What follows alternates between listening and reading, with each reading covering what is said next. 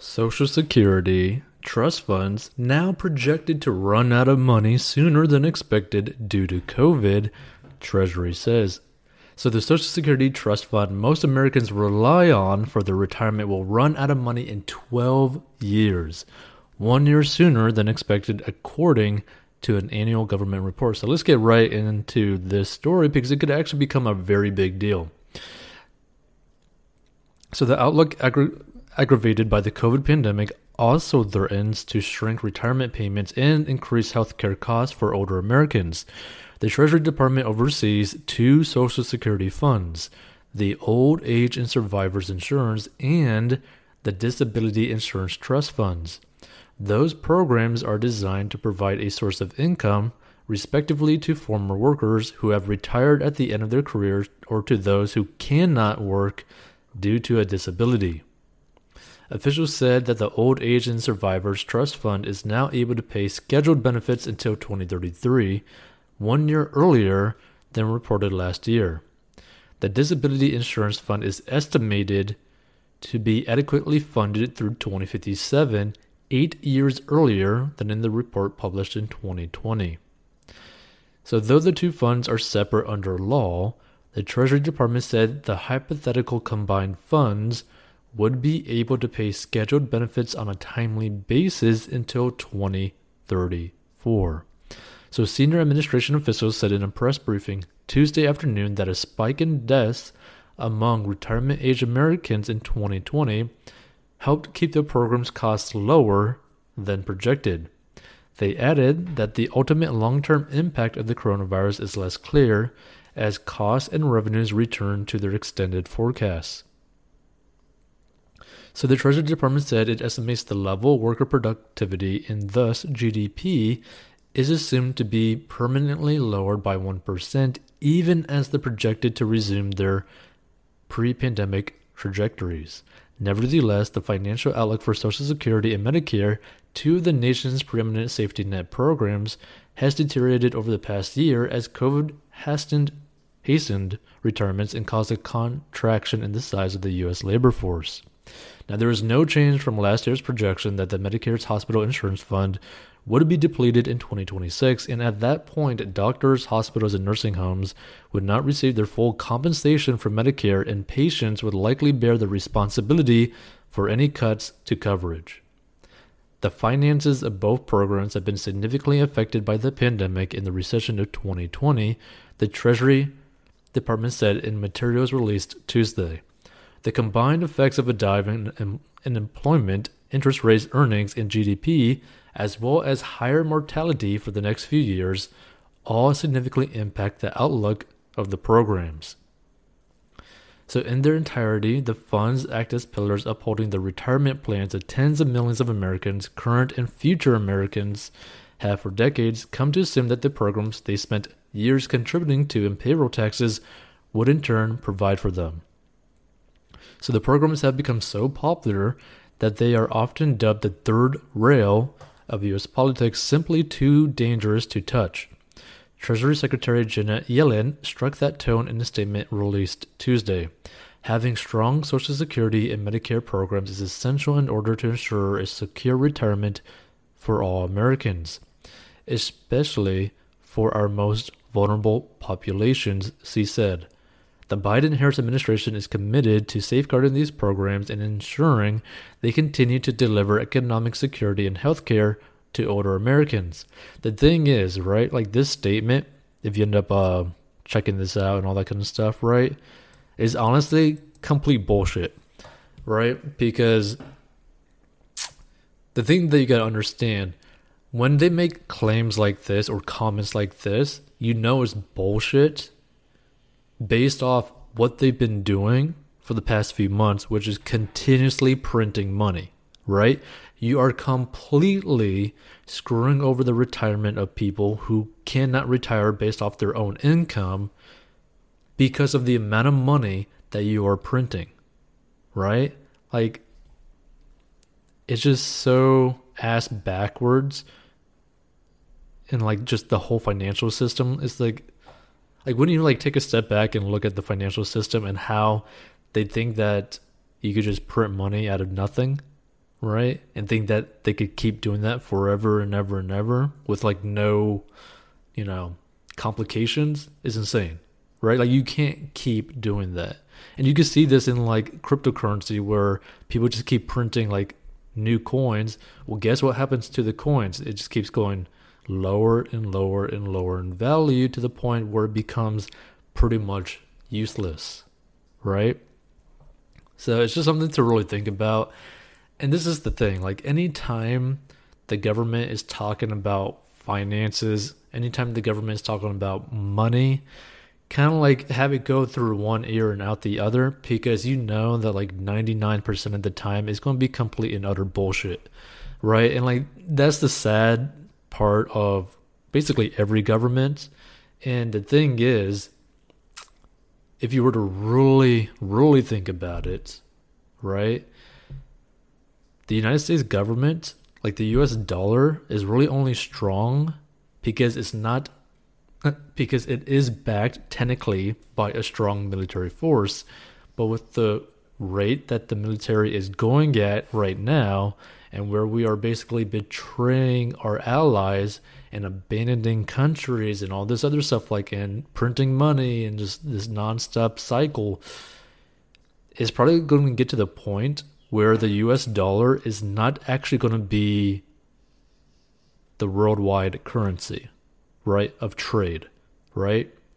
Because what are we going to end up offering, or what are we going to basically have to support the US dollar as the main currency, right? Like, I would not be surprised if another country ends up making their own currency as the world currency. Now, that is like more of like a conspiracy kind of situation, but at the same time, it's not really that out there to think that way. Just with the track that the US is going on, that like pretty much everything is like steadily starting to go downhill, right? Like, you can't continuously increase our debt, right?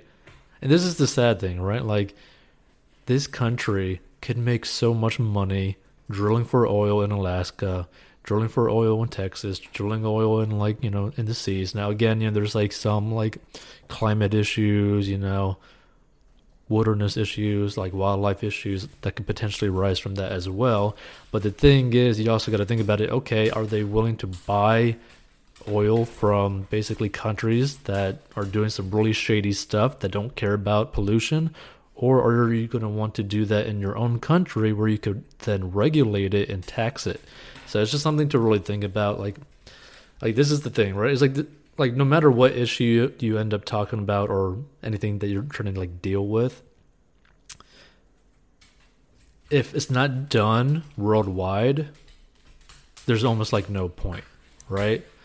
Because there's always going to be another country or another state or another county that's going to do basically the exact opposite of what you're wanting, and vice versa for basically any issue, which is, you know, crazy when you really think about it. So the future of the model is now in the middle of a slow-moving crisis. Within the past 2 years, the program has started to draw down its assets in order to pay retirees all benefits promised. In other words, Social Security's costs in the form of monthly payments to retirees now exceed the income it takes in from U.S. workers. Projected to soon consistently operate in the red, the program's reserve fund would be depleted around 2033. So if Congress does not act by that time, Social Security law would cut benefit checks for retirees by about 20% across the board, which is insane, okay? So for a demographic that has planned on those payments and usually has few other avenues of income, a 20% reduction could prove disastrous and threaten to throw many Americans into poverty. So Social Security has long known it faces a simple math problem. With thousands of baby boomers retiring every day, there's an insufficient number of younger people entering the workforce to offset the cost. To make matters worse, Americans' life expectancy is increasing and birth rates are declining. By Social Security estimates, the number of Americans 65 or older will increase to more than 79 million by 2035, up from the current 54 million, according to census data.